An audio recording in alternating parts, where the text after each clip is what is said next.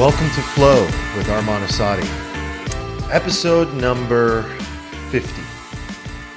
We're here, and I have been thinking a lot about how to approach this episode. And as with all creative endeavors, what's interesting is as we get closer to the moment of production, to the moment of action, the truth of what really needs to be said comes to the surface.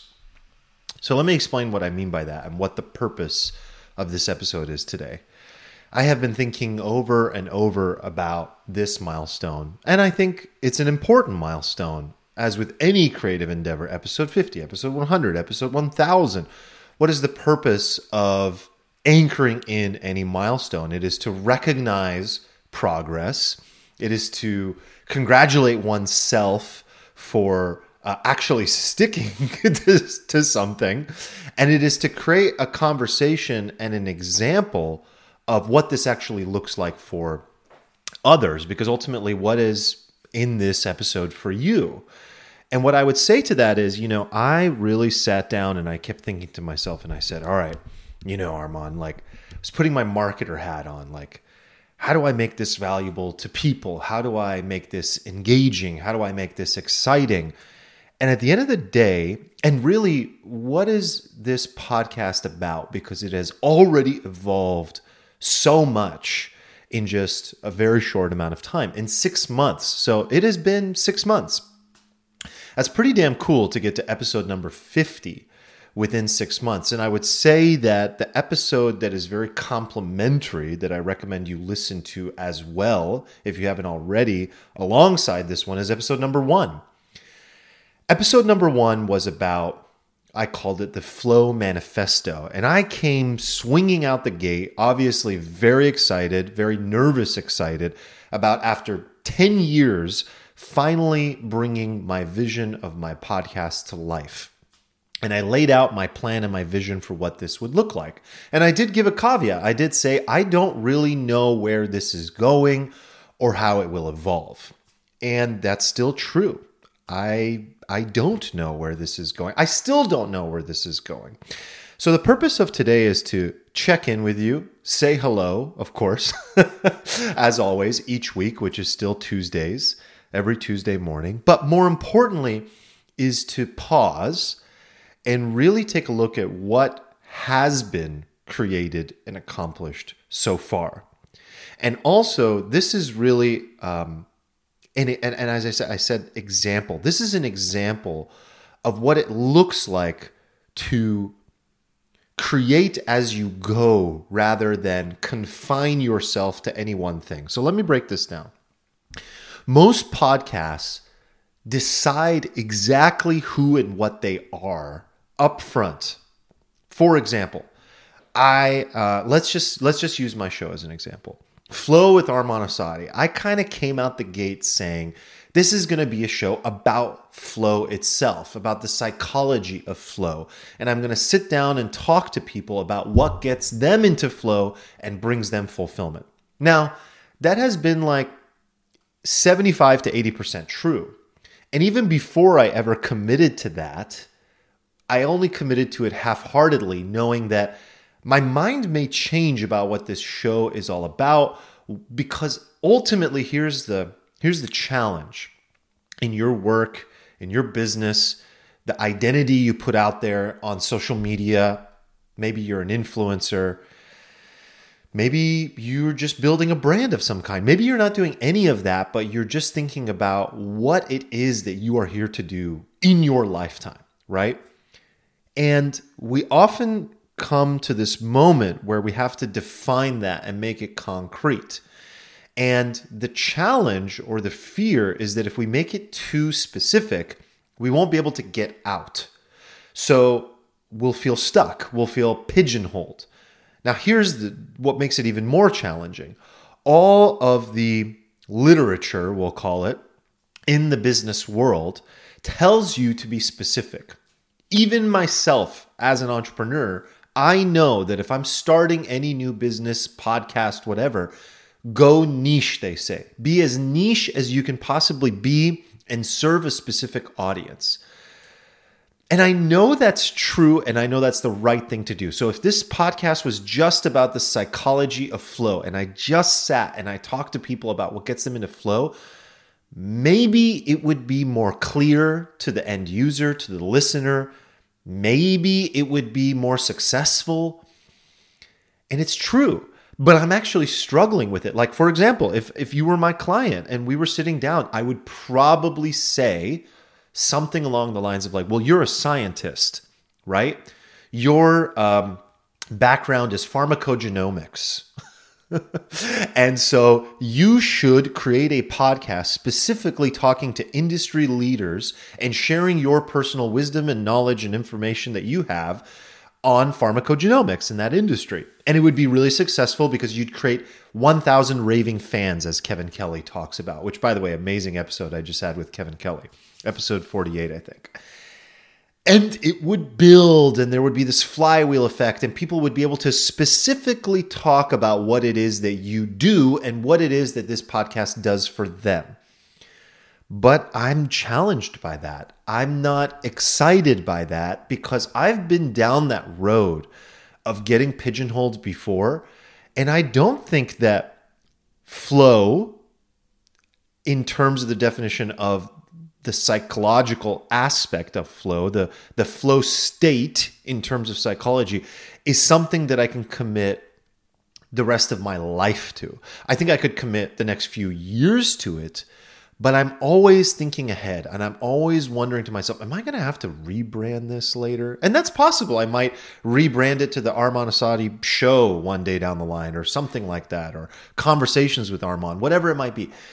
It's possible, but I tend to want to prevent that feeling of unfulfillment and feeling stuck and feeling pigeonholed from happening. And so what I did, if you noticed along the way from episode 1 through 50, was I didn't talk to everybody about flow. What I did do almost every single time was get into flow with people.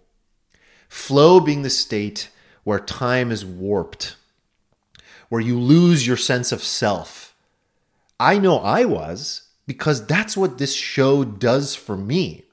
It gets me into an incredible state of flow and awe that brings out the best in me for you and for the person I'm interviewing, or rather having a conversation with. And what that tends to do then, when I set that as an intention, is it gets the other person, my guest, into flow as well.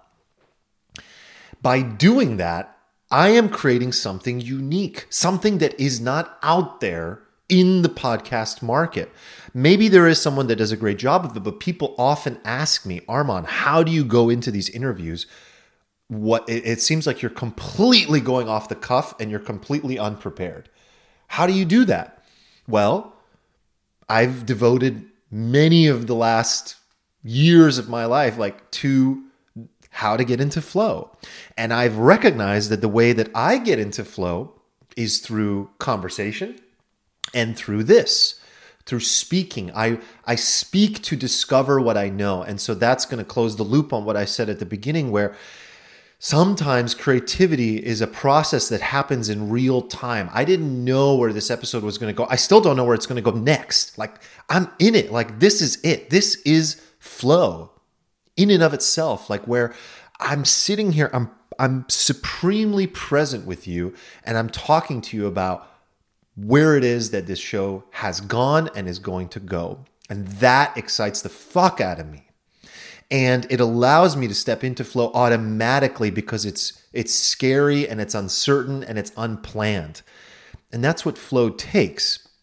So I think what I have created and what I love to do and what I can definitely commit to, because as you can sense, there's this commitment fear happening, is having engaging conversations with you one-on-one like this, or having engaging conversations with a guest that I think is absolutely fascinating. That's my filter, by the way. They have to be fascinating to me and world-class at something, and getting into flow with them. having an open-ended, unplanned conversation with very little planned questions. I mean, there has been very little times where I've stepped into one of these episodes and had a planned question for my guest. The only time that's ever happened is I'm like, all right, I know I want to ask Kevin Kelly about language, the origin of language, or, oh, this person is just absolutely incredible, preeminent at this one thing. I want to ask them about this. But that's it. And all it does is it kickstarts the direction of the conversation, and there we flow. I was going to say there we go, but there we flow sounded better. So that's where this has been going, and that is something that I can commit to, and I can see this really building and taking off. Not that it matters how much it takes off, but really going to a level where this is known as a show full of absolutely unexpected, raw, authentic conversations where you can take that guest that you've seen 100 times on another show and they come talk to me and it's a completely different experience. And that can sound a little cocky and overly confident from me, but it's not, because I know it to be true. I know it to be true, and let me explain that, because every single person needs to know their truth, and they need to own it. You need to know what it is that you uniquely do best. What I have been told that I uniquely do, and how do you identify that? Ask people and listen. Listen to what they actually say. Hey man, like, that was really good. That was interesting. That was different. The way you do that is so unique, so different. You do those funny accents really well. The way you have conversations with people is unlike anything I've ever heard, or from my guests. You know, they might say something. Those are just examples, not mine.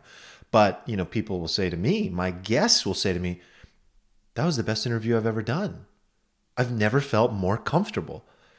It doesn't take that many times to hear that from New York Times bestselling authors and people that have been interviewed hundreds of times to go, okay, I've got something here. I have a special skill set.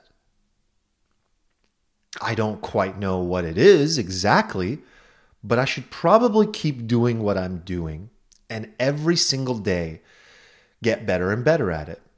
So I'm investing in the podcast, building a team, my own in-house production, and going all in on this. And also defending my right to make sure it's enjoyable. Doing it my way to make sure that I show up as best as I possibly can for you, the listener, every single time, every single episode. That's so important to me, because I also went through this, where I want to talk about this as well, where when you begin to find success in something, it's very ironic. I talked about this in an Instagram live recently. And please follow me on Instagram if you're not already, because I'm sharing a lot of cool stuff there.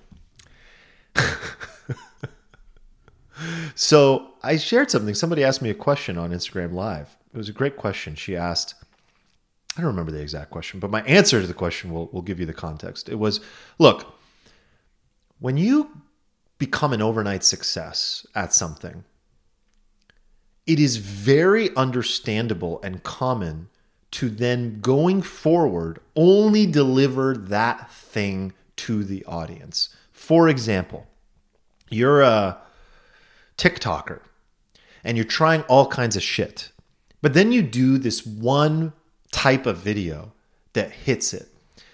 And so overnight you have 1 million followers, 100,000 followers.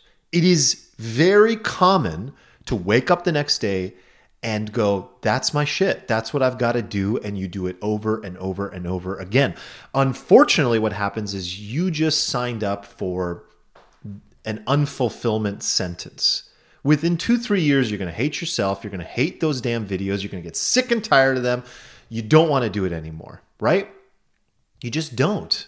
I'll give you an example of someone that did it well, okay? You guys know Dogface, the guy that went viral on his skateboard, listening to Fleetwood Mac song in the background, drinking cranberry juice. Almost everybody has seen that video. Or you've seen someone do a rendition of that video, right? You know what he did really fucking well? He did a few more of those, but he stayed so true to himself. This guy is a pothead. He talks about it straight up. Like, if you don't already know him, you should follow him. Dogface on Instagram. And I don't have TikTok, but he's on TikTok. He's a pothead. He's a stoner bro. He lived out of his RV. He was just a chill guy, happy. He made dance videos. He did all kinds of stuff.